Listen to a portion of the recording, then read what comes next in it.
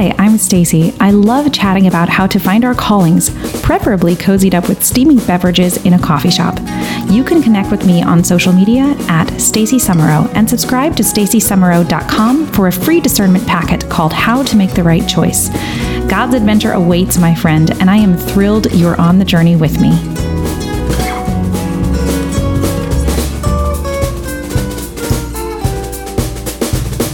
Hello, and welcome to another episode of the Called and Caffeinated podcast. I'm particularly excited for this one because we're touching on one of the most important things in our society, which is building strong families. And it's about discerning a vision for your family. And Lila Lawler, who has been just thinking deeply and living the day-to-day life of raising 6 children, is going to share so much wisdom from her new book called The Summa Domestica, which of course is a play on the Summa Theologica by St. Thomas Aquinas. So I don't know about you guys, but this is my favorite time of year. Also, I hope you can't hear my dishwasher in the background. Maybe you can. I don't know how much this actually picks up, but I don't have like a fancy recording studio. You know, we're just doing this from the living room. And it just occurred to me that, the dishwasher might be a character in this episode. Anyway, I just love this time of year. And when the winter slowly turns to spring, I just feel so inspired by so much hope and the beautiful sunshine. It reminds me a lot of the Be Not Afraid conference, which took place almost exactly 2 years ago. Began on March 20th of 2020, right when COVID was, kicking off, if you want to use that term. And then it ended a month later. So you can still access all of those materials from the Be Not Afraid conference. They're free, and you can just go to my website, stacysummerow.com, and go to the virtual events page and check it out. Just all you have to do is enter your email, and you'll immediately get access in your inbox to the Be Not Afraid conference materials, which I think are going to stand the test of time because honestly, the world is not any less stressful now than it was then. And so, yeah, lots of prayers for everyone around the world, very much needed. So feel free to do that. And while you're at it, feel free to check out the True North course. It's a discernment course that I wish I had when I was in my 20s and making a lot of my big life choices. And it's a course I wrote because it basically didn't exist. And those materials that are included in that course benefit me and many others around the world. I was so fortunate to teach it to a pilot group back in 2020 from 13 different countries around the world. And now I've opened registration again. So again, go to stacysummerow.com and go to the virtual events tab on my website. And I'll be sure to link to it in the show notes. It's 5 modules, self-paced, and it includes personalized coaching with me. So feel free to come and check that out. That's going to be available for a limited time. Now, before we get to our episode, I want to share an amazing resource with you. I hear from my listeners all the time about how hard it is to find community. And I talk all the time, of course, about how vitally important it is to foster intentional community. The Christian Family Movement, which is this episode's sponsor, is a growing worldwide movement with 3 generations of experience geared toward fostering authentic friendships. So it's based right where you are in your parish or neighborhood. And if there isn't already a pre-existing group in your area, perhaps you could pray about starting one with the support of CFM.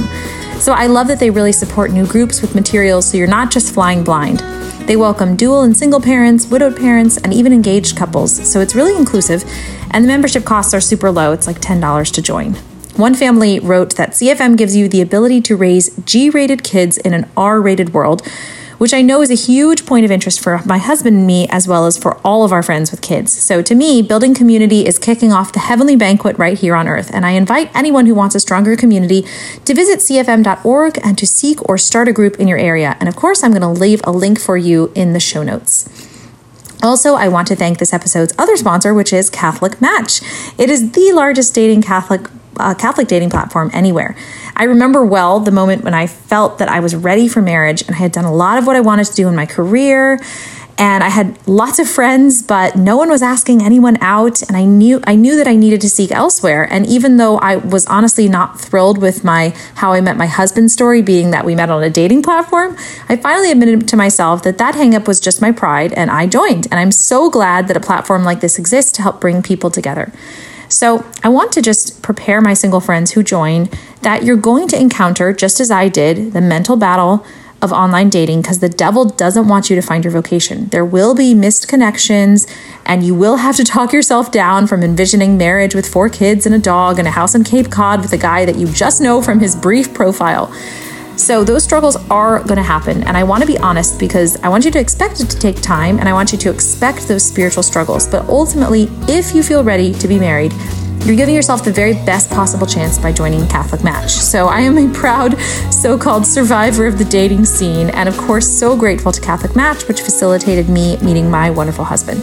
So you can follow Catholic Match on Instagram at Catholic Match for dating advice, and you can start your free profile at catholicmatch.com/calledandcaffeinated. And of course, that will be in the show notes as well. All right, let's get to our wonderful episode with Lila Lawler.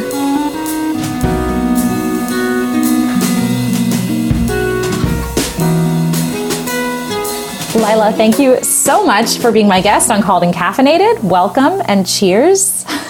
Cheers of my thrifted Polish pottery, my little cup for the afternoon. That's amazing. My mom has like 8 of those. She's a huge Polish pottery fan. Oh, I love them. But I found these little ones. So I was like, oh, that's perfect for my little afternoon. Yeah, you can't go as hard in the afternoon, that's for sure. No. Well, congratulations on your beautiful, not just 1 book, but 3. This is the Summa Domestica. And I was telling my friend about this, and she's like, I want a copy, and I want to put it next to my husband's Summa Theologica. And I was like, that's great. A his and hers Summa. It's so great. Yeah, and mine will totally stand up to the other one. So I have no qualms about that whatsoever. Oh my gosh. It's the compilation of so many years of collective wisdom and memory. And honestly, there's so much we could talk about. So I went to some of my mom friends and gathered some questions, but I also wanted to leave this interview a little bit open because I wanted to make sure that you could share whatever was most on your heart.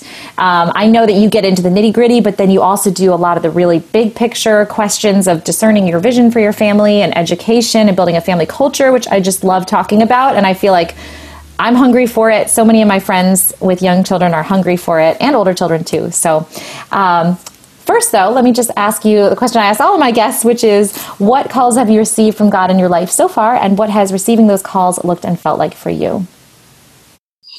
Well, I am the kind of person who would not really ever say that I had received a call from God. I don't feel ever that God, speaks to me directly in that way that I hear other people talking about. Maybe once in a while there will be something that comes into me in prayer, but I rely very heavily on that the present moment being a very much an expression of the will of God, and that my state in life is a calling. So, when I met the man who would become my husband, and I did receive the grace to just look at him in a way that I had not been taught to look at a prospective spouse and say, would he make a good father? That is not something that I was taught. And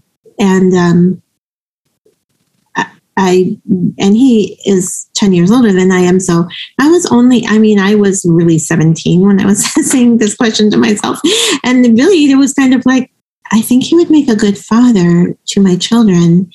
And that to me was a grace. And that is, if I can point to anything, it's just, well, we did marry. And so our marriage is our call, and we are the means for each other to go to heaven. And I know that my husband helps me amazingly to be a better person. I can only hope that I do my part. That's beautiful. I'm really glad you said that, actually, about never hearing God talking to you directly, because on this podcast, we talk all about discernment, and there are so many different ways that God speaks to us. And I think it's really reassuring for anyone who hasn't heard God speak in that God voice that we all think he's going to, right? Or he doesn't give us a sign. I'm like, where's my burning bush? I haven't gotten that. So I think it's really reassuring because, especially with your blog and the way that you have built your life on your faith, it's reassuring to know that you don't have to hear God speaking in that, deep God voice that sounds like Morgan Freeman. But God can still put calls on your life in a different way. And it sounds to me like the voice of the Holy Spirit whispering to you, or the voice of God, would be that knowledge and that realization, which you came to through, through your own sense and through your own, that gift of grace to know that He would be a good father to your children. And that's that deeper part of your heart speaking, and when God's... It's that definitely was something, because you have to understand that I come from a background of my parents being divorced and being raised very much in a very progressive place where atheism was very much in fashion. So everybody I knew was an atheist. I did attend public school, and it was a very progressive and elite public school, just due to the place where it was. And I would say that every force that was every force that was pressuring, coming on, bearing down on me, from my parents to my teachers to, just society in general, was definitely speaking the voice of seek yourself, seek pleasure, seek your fulfillment, actualize yourself, all the messages of the secular world. And so, and also not to think about the future, not to make any plans other than plans for your success, your academic success or career success or whatever, but not to think of what would actually promote your well-being, such as pursuing virtue and surrounding yourself with friends who were virtuous. Mm-hmm. So for me to have this thought, especially because I didn't think I was going to get married and have children. I thought that I'd go to graduate school and have a career, and maybe someday, when I was 30 or something. So, I didn't know anything. I thought all that until I was married at the age of 19. I don't know what I was thinking. So yes, I would say that that was definitely a moment of grace. But yeah, I'm more of a person who says that you'll know God's will by what your duties are, because really, it's not about how we feel about things. It's about what we ought to do. And God gives us a sure guide in the 10 Commandments. And He gave us our Lord Jesus Christ to interpret those for us and to demonstrate through His redemptive act that He Himself is the law, as Pope Benedict wrote.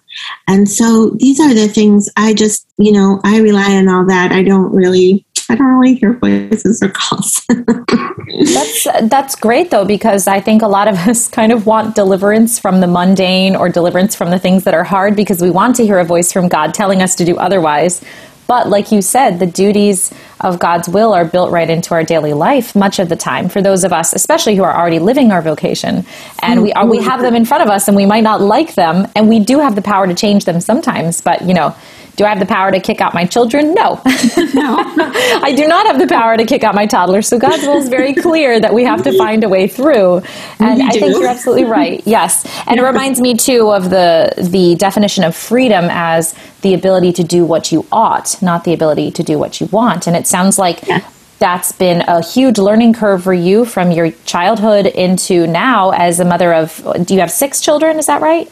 7. I'm sorry. I left one out. And it's so, that's amazing as a great foundation for our conversation too, because you would think from reading your Summa that you were groomed for this your entire life. But I remember you said you didn't know how to sweep a floor when you got married. So a truly impressive transformation and learning. Thank you for learning from the ground up for all of us. Yeah, and I do have to correct that impression a lot of times. And either somebody is admiringly saying, oh, you were the recipient of so much wisdom, and thank you for passing it along, which is just not true. I will credit my parents for saying certain fundamental things that were beacons to me. But as far as just how to live life, not at all. And then, or people criticize me, and I have gotten a lot of criticism because they've said, well, you have a privileged life. You don't understand the issues that people have, whether they are issues of coming from a broken home or not being prosperous. And I just have to laugh because I was definitely, I mean, I'm an only child. My parents were divorced when I was very young. I was in many ways neglected as a child. Alternating with being indulged, which is almost the worst combination, neglect and indulgence together. And also just having, falling prey to all, as I mentioned before, the ideologies, which I was very much in the midst of.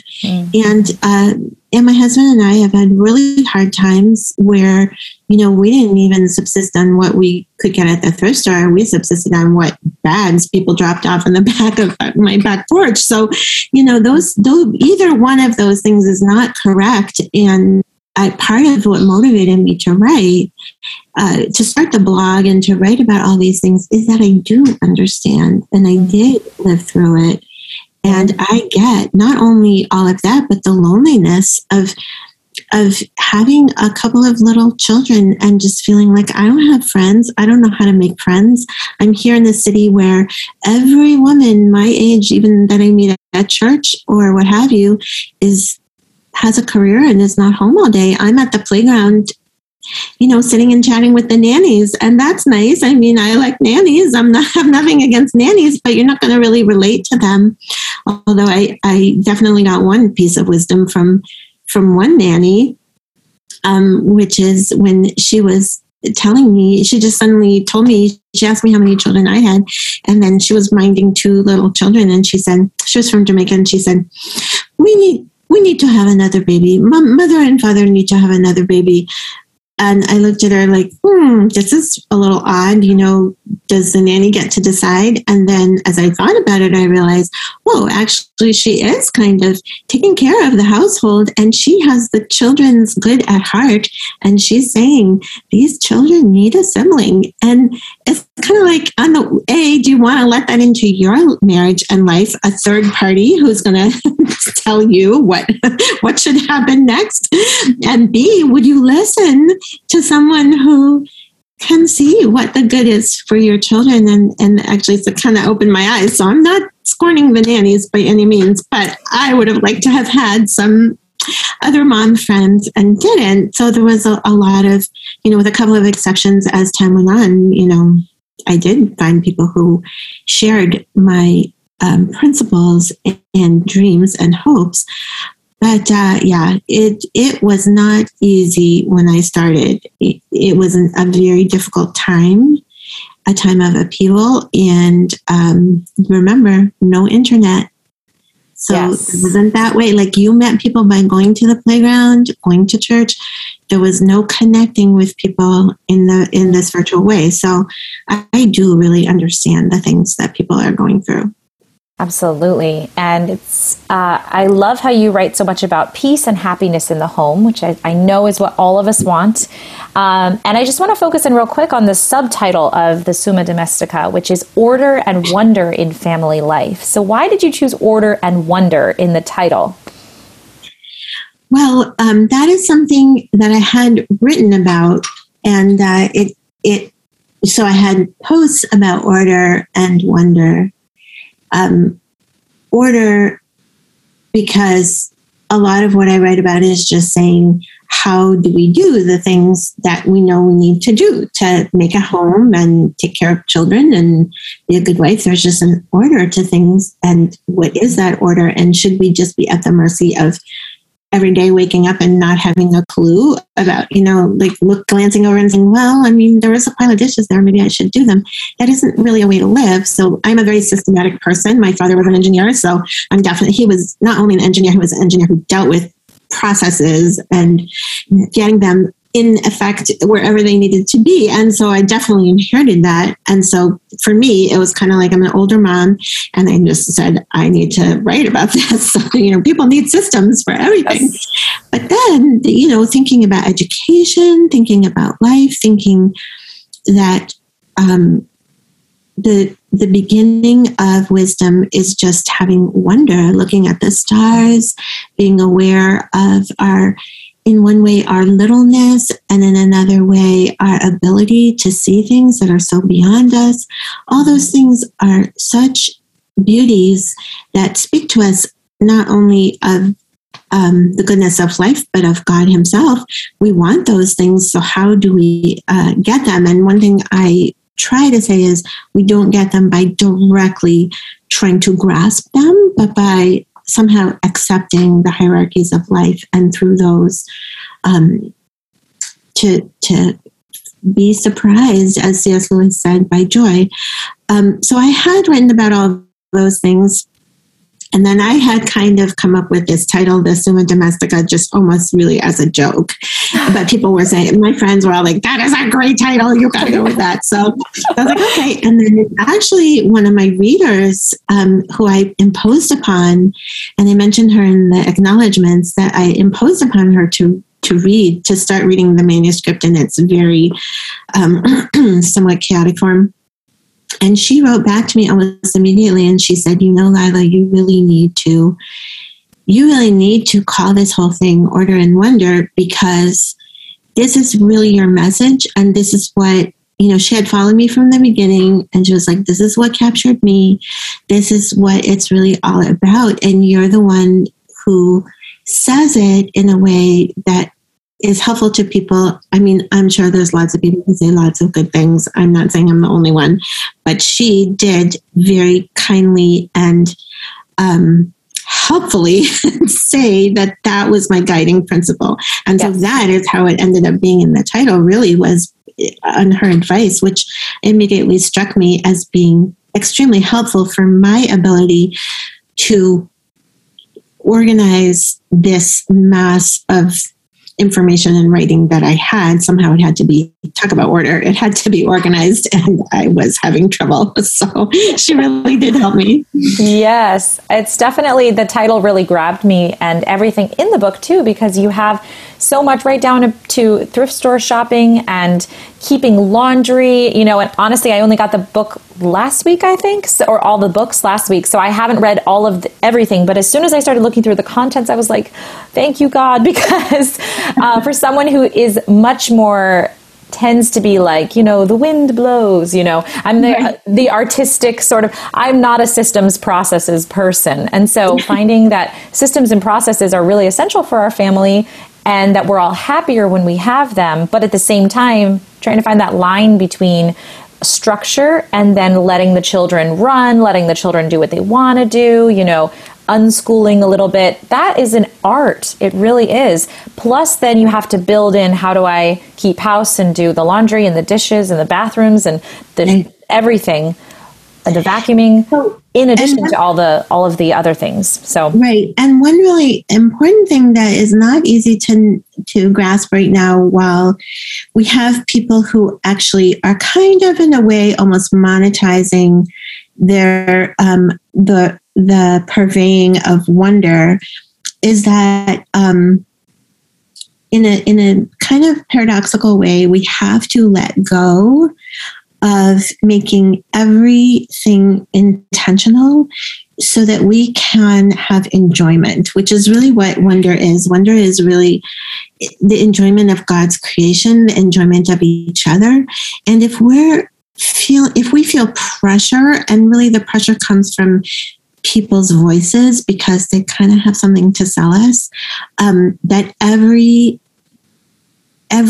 moment has to give us a feedback of, this is how important this moment is, or don't you sense the wonder? I mean, I know someone who, you'll be at a gathering, you'll be all together, and she'll turn and say, isn't this fun? And it's kind of like, well, as soon as you say that, we're not actually having fun. We're talking about having fun, which is different. You can only really appreciate how much fun you have later when you're thinking about it. At some point, you just have to let go and enjoy. Now, the way to enjoy your life, which by the way includes resting, also paradoxically is to put in some work. And so you're not always being oppressed by how much there is to do that you're not doing. So and that is where the order comes in. And even to the point of saying, and they do say this in the book, so in the morning when you wake up and you say, well, what do I have to do today? There can only really be 3 things on your list. And by the way, all managers, you can go to the McKinsey group and ask them. All the managers will tell you this: 3 things. You cannot have a list as long as your arm, especially when you're a mom who already there's things built into your to-do list. And I always say, just go ahead and put those down so you can cross them off. But I mean, honestly, if that day you're looking at it and you're saying, I will be doing well if I change diapers, put a load of laundry on, and make dinner, then those are the 3 things that you're going to do. And you cannot be oppressed by the voices and the people out there who are doing a million things, plus somehow also posting about them. I don't know. I kind of feel like let's just take it down and let's build in time for rest and for enjoyment. And otherwise, we're going to end up being sick. So in more ways than one. So this is kind of my message. Maybe I'm just getting older, but honestly, I mean, this is, when I started blogging when Bridget was 10 and she's now 25. So, is she your youngest? She's my youngest, and she's 6 years younger than the next one. So everybody was kind of either, had already left home or was in college or was busy in high school. And so I actually did have some, and she was, and still is, an extremely focused person who's just going to do her thing. And,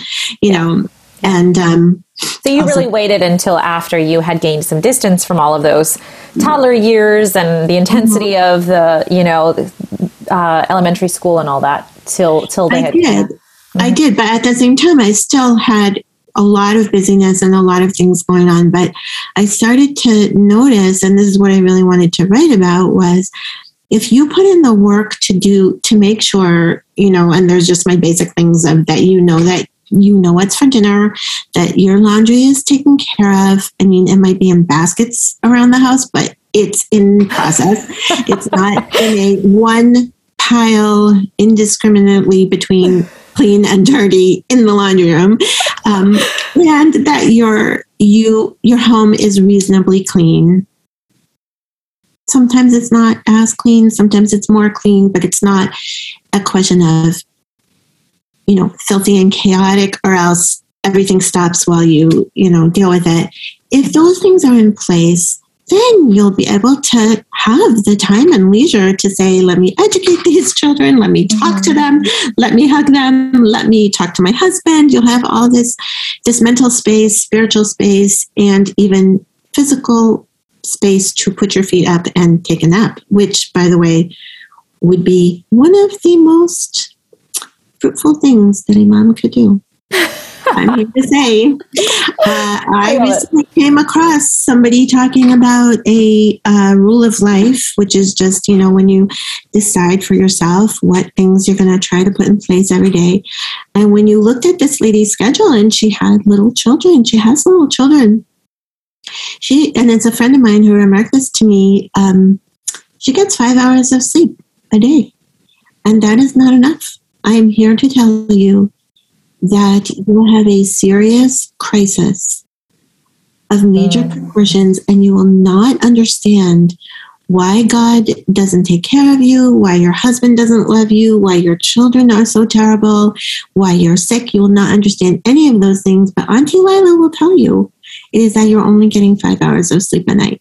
Yes, absolutely. That's so true. I think so many of us, and I've fallen prey to this as well, fall prey to the Pinterest trap of your house needs to be perfect or else you're failing, which of course it's never going to be. And then you're going to be kind of miserable, because of your expectations, not because of your actual true peace. I think I'm starting to learn that, my son, my oldest is turning 5 next month. I think I'm just starting to learn where is the line where when I sit down and I actually have some time to myself where I could work, or I could, pray or read a book or do something else that I would like to do. the line between clean enough and too dirty, we got to take care of this now.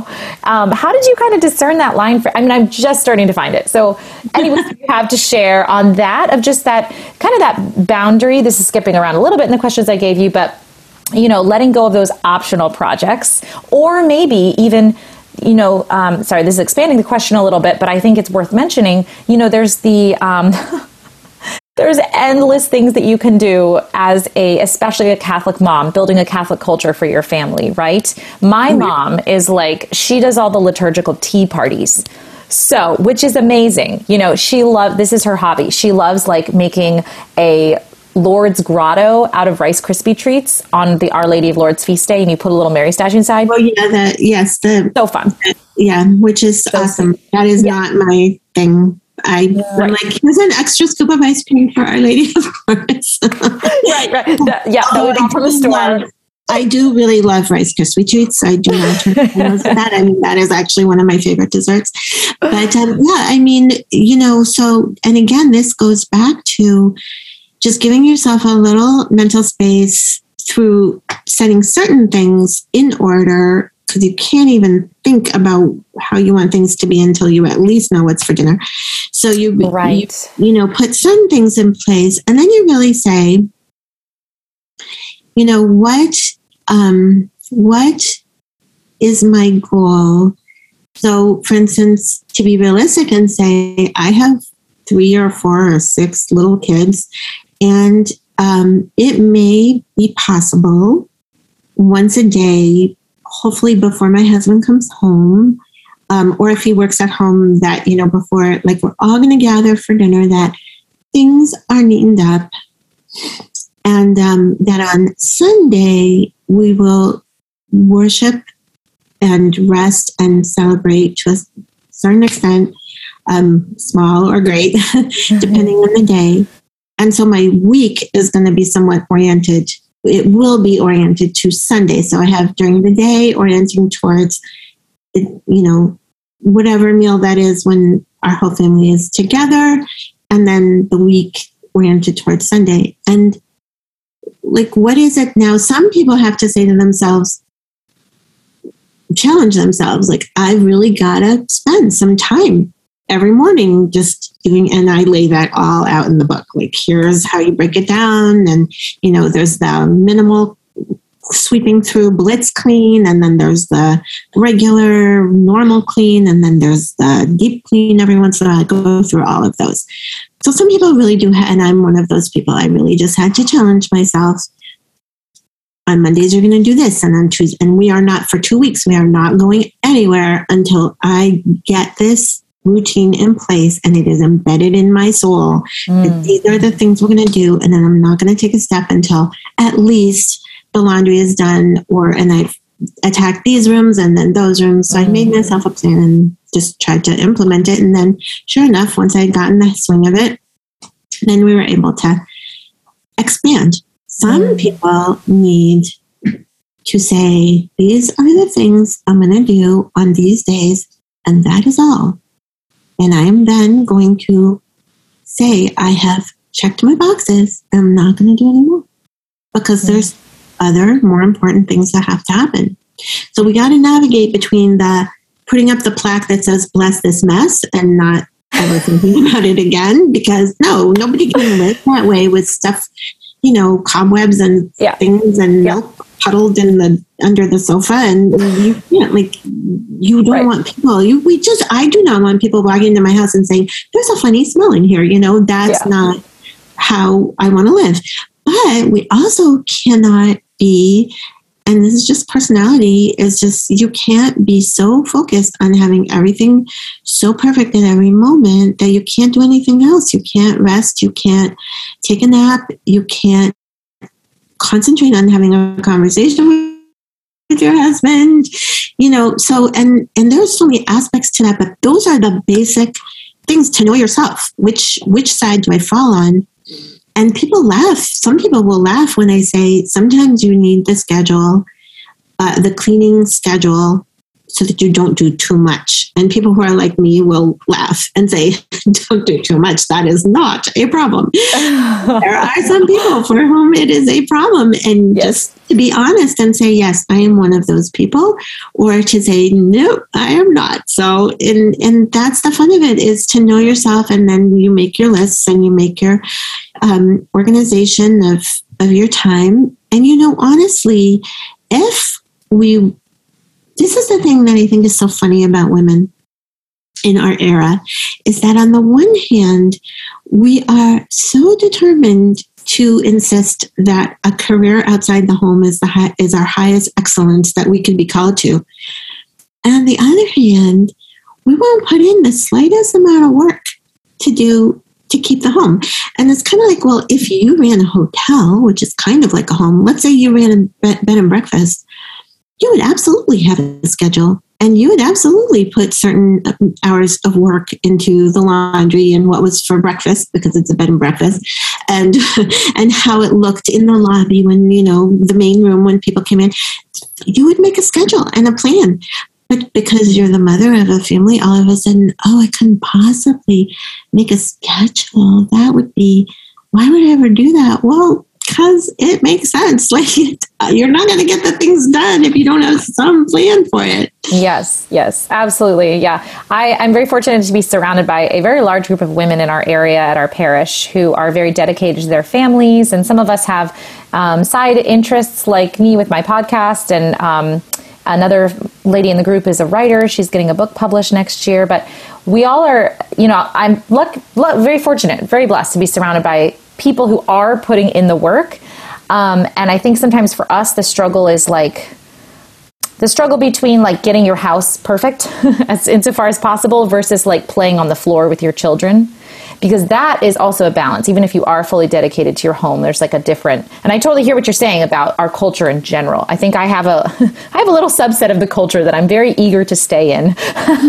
And so sometimes I know for us, it's fitting in your prayer life and your housework, even within the home. That's an art as well unto itself, which is... It is. And but then with prayer life, even let's just take prayer life. Yeah. This is where the rule of life comes in. And you can, if people can look that up. I mean, it's something that is sort of borrowed from the religious life. And if you were going to join a convent, let's say, which... you and I are not going to do that right now. But let's say a young lady was going to go and join a convent. She would look at their rule of life and say, which one fits me, and which rule do I follow that fits my pattern of life, or what have you. And one thing that is very clear in monastic life is that there are the set times of prayer, and then there are the set times of work. And if, let's say, a monk or a nun were to, at the time of work, say, I just want to expand my prayer life, I mean, the superior would just say, nope, it's time to get out there and feed the cows or whatever. And we have to do that to a certain extent for the sake of our spiritual health. We need to do that in our home too, as married women and moms. We need to say, these are the times that I'm going to dedicate to prayer. And St. Francis de Sales is very clear that once you set that time as a lay person, if something, a reason of charity comes up, that you go for the charitable thing, taking care of someone, just whatever needs to be done, and you leave the prayer. And all of these ideas that I'm throwing out are not my ideas. They're ideas from the spiritual directors and masters of the past that I'm just passing along. But if, let's say, you just say, I can, and you talk to the priest you talk to and you say, yeah, I can fit in 20 minutes. And I like to say, for myself, it makes it easier for me to say, before 9:30, I'm going to get this 20 minutes in versus at a certain time, because I find at a certain time, my reaction is to just push against it. But if I have a deadline and then I look back, I count backwards by 20 minutes, I'm like, it has to happen now or I'm not going to make my deadline. That's just a little personal thing that helps me. That's very helpful, actually, because then you feel like you're failing if you don't get it in at this time versus a general window of time is much more achievable. And then you can get it done and you get what you need, but you don't have to be a perfectionist. I love it. Exactly. So I could do it at 8:30. I could do it at 9:10. Yes. But if I've said 9:30, I'm going to be done, then that sets a certain limit. But anyway, and then to say, and I did it. I did my quiet mental prayer, or I had to get up and tend to someone, and it's done. And then to feel free, to have an interior freedom that today I did that. Now, of course, there's a whole other kind of prayer that you're carrying along through your day. You're carrying within you. You're making things into prayer. You're making the most mundane tasks that you do and everything that you do for someone else. You're making those a prayer, and it's like the incense of your life rising to God. And so your whole day, ideally, will be prayer. But as far as like always in the back of your mind, having it be, I need to make more time for prayer. It can end up taking all the life and the pleasure out of everything. And God is not intending for that to happen to us. Yes. So I would say we need to be careful and to say, yes, of course, I want to be a woman of prayer, meaning I want to speak to God, have a conversation with God. I set a certain time and limit. And then other than that, and of course, then the family rosary or what have you, but to keep it specific and simple and not to, if a person finds that she's carrying around this like little rock on her shoulder that's always bearing down saying, I should have made more time for prayer. This is not really, it's not really good. It's not really something that God wants for us. Absolutely. Yeah. Those are also good and very reassuring. I think sometimes we just need to give ourselves permission to be okay with what is and to be flexible and also structured as needed and to not compare ourselves to other families, other people that we admire because we really only get a glimpse of their lives. So all of this is so reassuring to me. Just I'm like, okay, I'm giving myself permission. This is good. So thank you for that. I want to dip a little bit into forming your vision of an education for your children, because you speak in your book about how you don't like to go into curriculum. You don't see that as your role, but discerning your educational vision for your family, you give a lot of fabulous advice on that. So whatever you would like to share on that topic, I'm sure there's lots that we could talk about. Well, in the book, I do recommend certain books that I think are important to read to become aware and educated in what education is and how children learn, and to discover that we actually do not know how children learn, and to also know what in the past has been considered fruitful and helpful and actually has produced results. Because a lot of in our era, people have specialized in throwing out what has gone on in the past, rejecting it. And part of that is a little bit self-serving because they have something to sell. And so if they were just going to say, basically classical education is the way to go and people figured it out and it's all there, then that doesn't leave them any room to make any money. So we have to be very careful that we don't get lured by the flashy and appealing looking products before we have really ascertained for ourselves what the philosophy of all of these things really are. I think there are some things that are very helpful. In the book, I do talk about each subject, and I do have certain recommendations.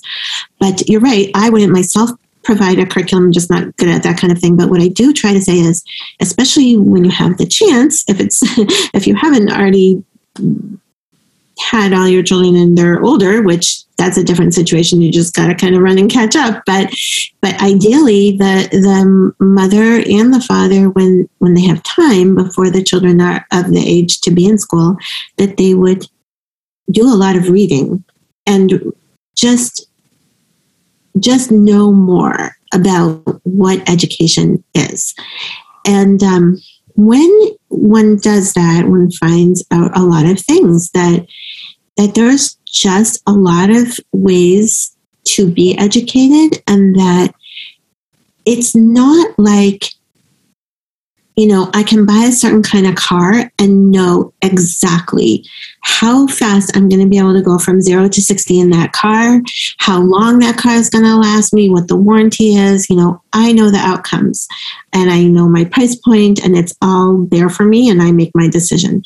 But educating children isn't like that. And we really cannot think that we're going to just plug something in and then a product is going to come out at the end of this time. So, and also to realize that the amount of effort that we put into it, with all the trappings, like how beautiful the schoolroom is and how many activities we do and how enriched all the different aspects of our environment are, those things in themselves, they can be appealing to us, and they can be a good use of our time, and they can even be a hobby, but they don't necessarily translate into a good outcome for the child. And if you look at history, the most well-educated, brilliant people actually have, the classic example is Abraham Lincoln with his 2 books, reading by the firelight. I don't think that this is any Pinterest-worthy type of curriculum, but it certainly produced a very highly intelligent and decisive personality and character in all of history. So there's something to be said for, here's some books, kid. I'm actually giving you a lamp, unlike Abraham Lincoln's mom. High class, perfect quality education. Pat myself in the back and take the rest of the day off.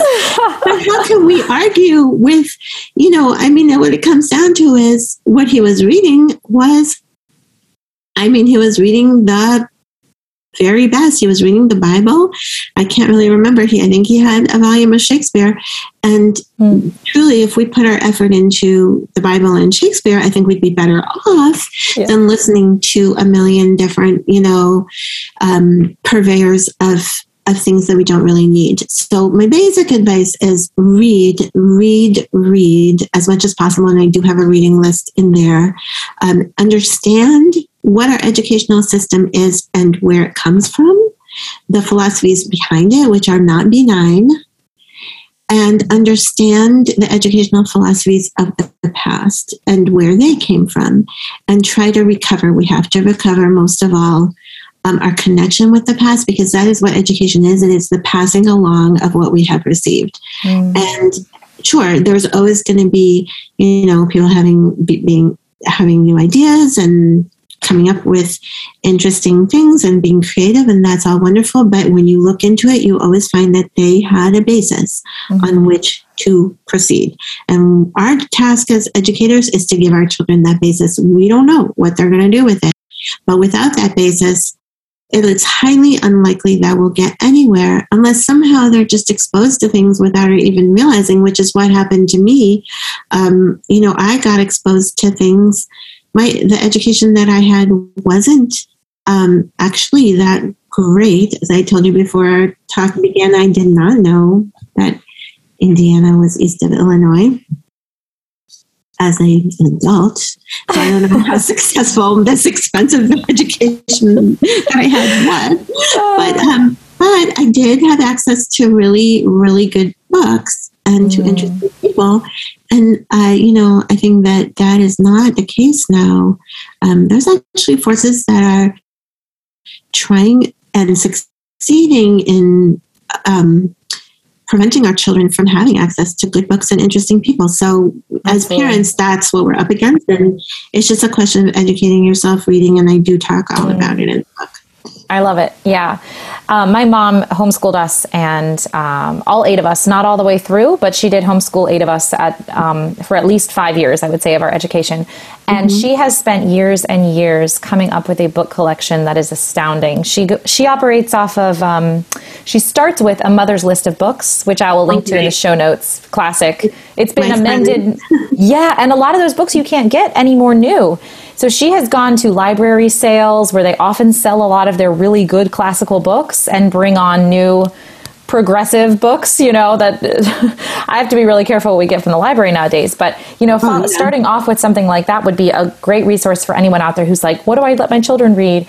And and I have those book lists in the book. Also, John Senior's 1,000 Great Books. Yes. Which are so important. And I talk about how important it is. Your mom is so wise. Really, you should just have a podcast with her because she knows. I need to. I really do. She's very shy. She's not outspoken at all, but I may be able to convince her sooner or later. Maybe you can hide a camera, but yes, I'd say one of the best, most important things any family can do is to create their own home library. And I have guidance for that. And on the blog for years, we have had the Library Project, which is acknowledging this problem that the public library, which for so long was such a formative and important institution in our society, has not only been drained, but has actually been turned into a weapon against children, so that children will go into the library and there's no other way to put it than that there are active forces that are lying in wait to get their imaginations and to twist their imaginations. Yes. And guarding our children's imagination and forming them and their imagination is truly one of the most important tasks that parents have. Somewhere John Henry Newman says that imagination is the basis of faith. Without imagination, without the ability to create images and to be in our minds and to be able to see beauty in our minds, we cannot have faith because faith is unseen. So, as we are told in Scripture, so this is such an important task for parents. It's really the central task, and then likewise to build to have music, to have art. So that's why I don't really focus narrowly on curriculum per se, although I do have recommendations, especially for reading and writing and mathematics. But it's more the environment. It's more that our children, if a child wanted to sing with others, he had already heard beautiful music, including folk music, and that if there's an instrument that he's drawn to, that there's an instrument there for him. And those are not easy things for a family that doesn't have a lot of money to produce. But if we focus more on that than on some of the other things that maybe, we tend to get lured into thinking are important, I think would be better off. Yes, for sure. Absolutely. Yeah. You mentioned that we don't really know how children learn. I am homeschooling my children preschool for the first time. I have a 3-year-old, a very bright 3-year-old, and a 4-year-old. So they're just doing the same things all together. And they're, for like the first 8 weeks, I was like, they must be stupid. They don't know anything. And I would, we doing the letter of the week, and I'd say, what letter is this? And they're like, I don't know. And I would try to get them to, I had a little letter board that I bought for them to just practice writing. We don't do anything else with it. It's a dry erase board. They just get to practice their letters. And my son was very resistant to it. And I'm telling my husband, I think we have idiots for children. And then one day my son just picked up the letter board and he says, Mom, what word does this say? And he shows me, and he's written half the alphabet. And I had never seen him write before. He didn't want me to tell him, sit down and write this letter now write this letter. But he knew everything. And so from that was a good teaching moment for me, because I was like, okay, he's hungry. I mean, my kids will sit for an hour and listen. They will never say, this is too many books. They are always, always into books. And I think in the long run, you start to see the fruits of that, but at the beginning, it feels like, what are they even learning?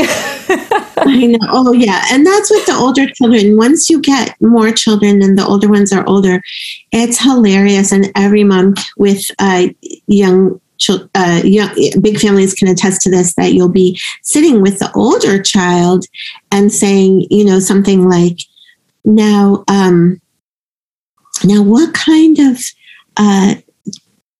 I even remember doing King Lear with my high school students, and Bridget, who was 10, said something about, she goes, no, that's Edgar, not Edmund. And I thought, oh, who's paying attention? That's amazing. Good job. It was. And the point being that she, if we can, this is where, if we weren't so isolated in our communities, we would know these things and we wouldn't struggle so much when we're starting out with little children, because we'd see it in other families. But it's almost like it's so indirect. If you had older children there and they were playing with an alphabet board, then your 3-year-old would come along and struggle and say, I want that, and then start writing. But because you're focused on the 3-year-old and saying, now I want you to do this, they're going to say, no, I don't want to do it. So that's just the psychology of children. Yes. And once you realize this, then you become very clever, and you start to say, oh, I'm reading this book, but you wouldn't be interested in it. And my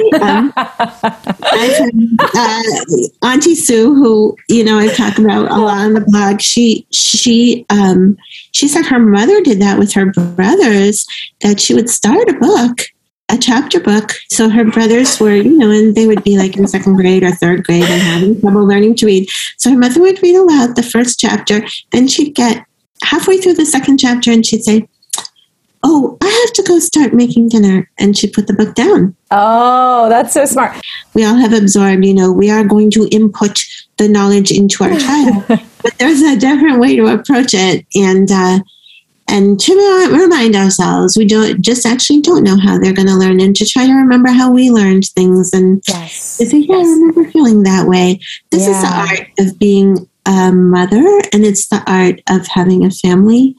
And we need to quiet those voices that are so, really just they are clamoring for our attention and for our money. And we need to get back to a more calm and confident, as you said, way of doing things.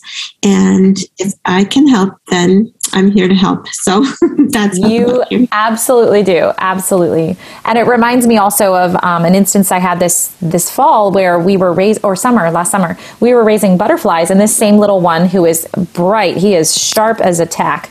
But he's the one who didn't want to sit down and write except when he wanted to, and then he could do everything.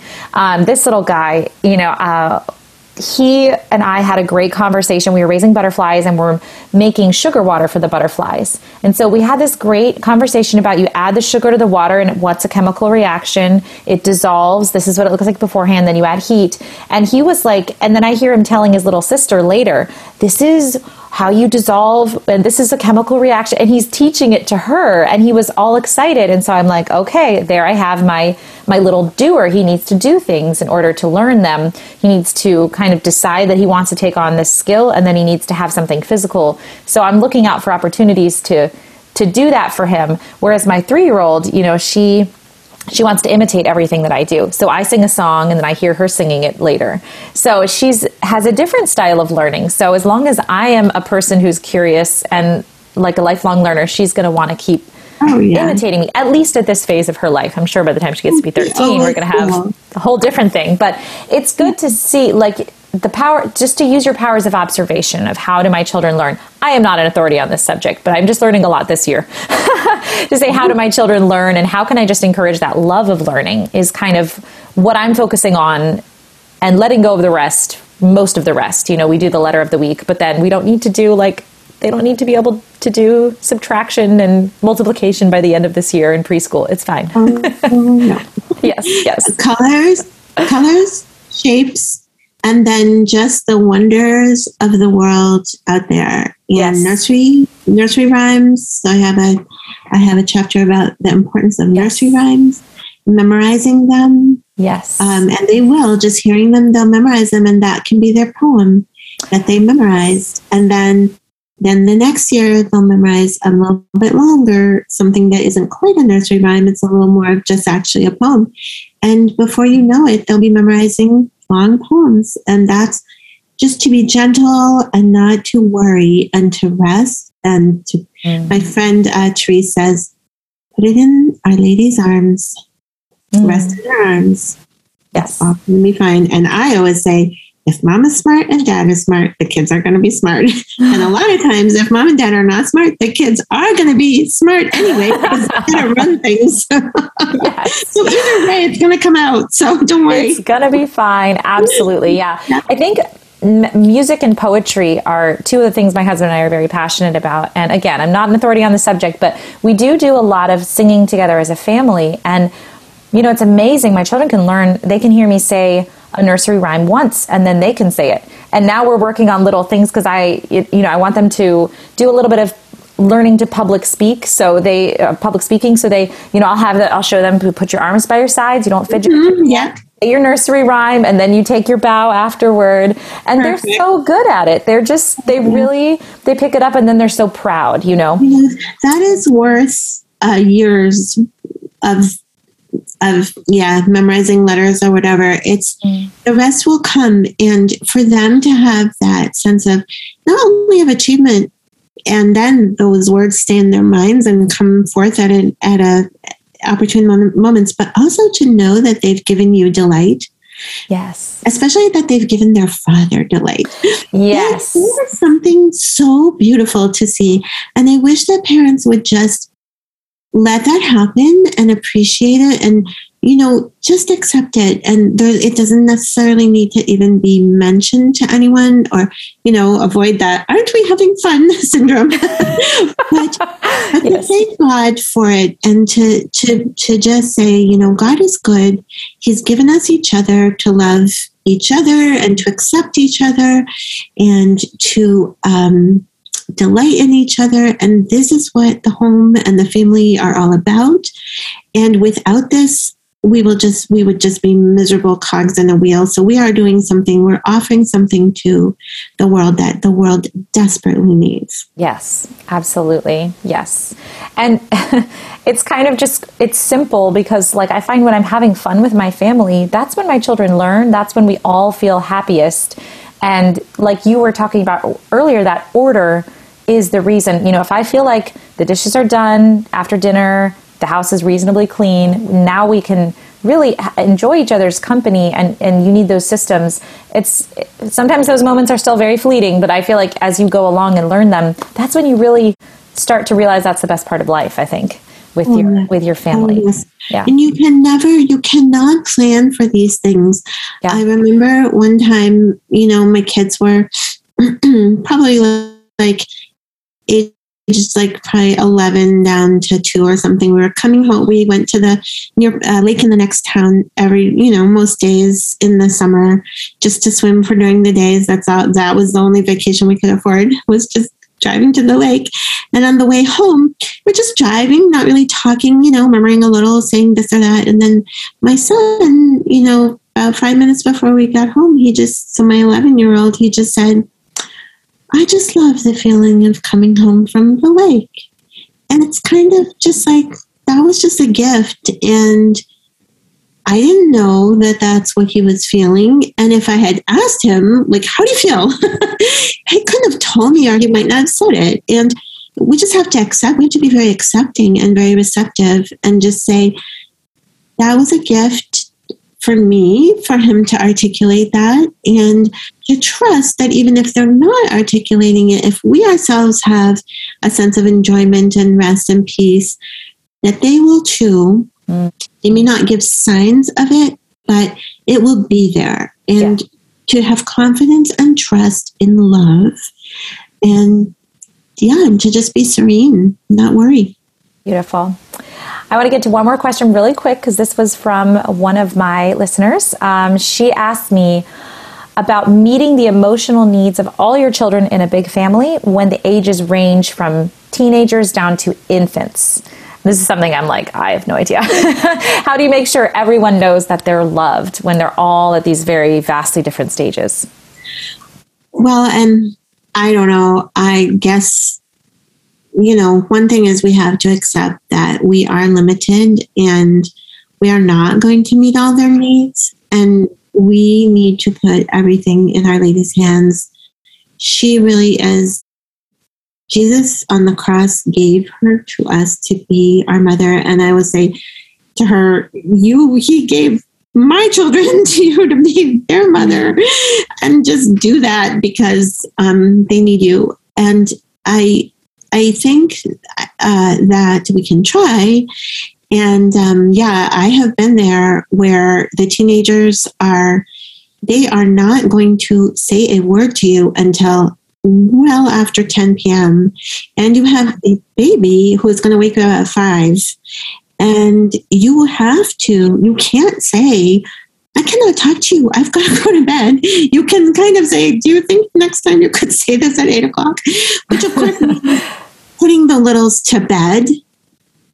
Get those littles to bed so that there is some quiet time. Yeah. After that isn't at 11 p.m.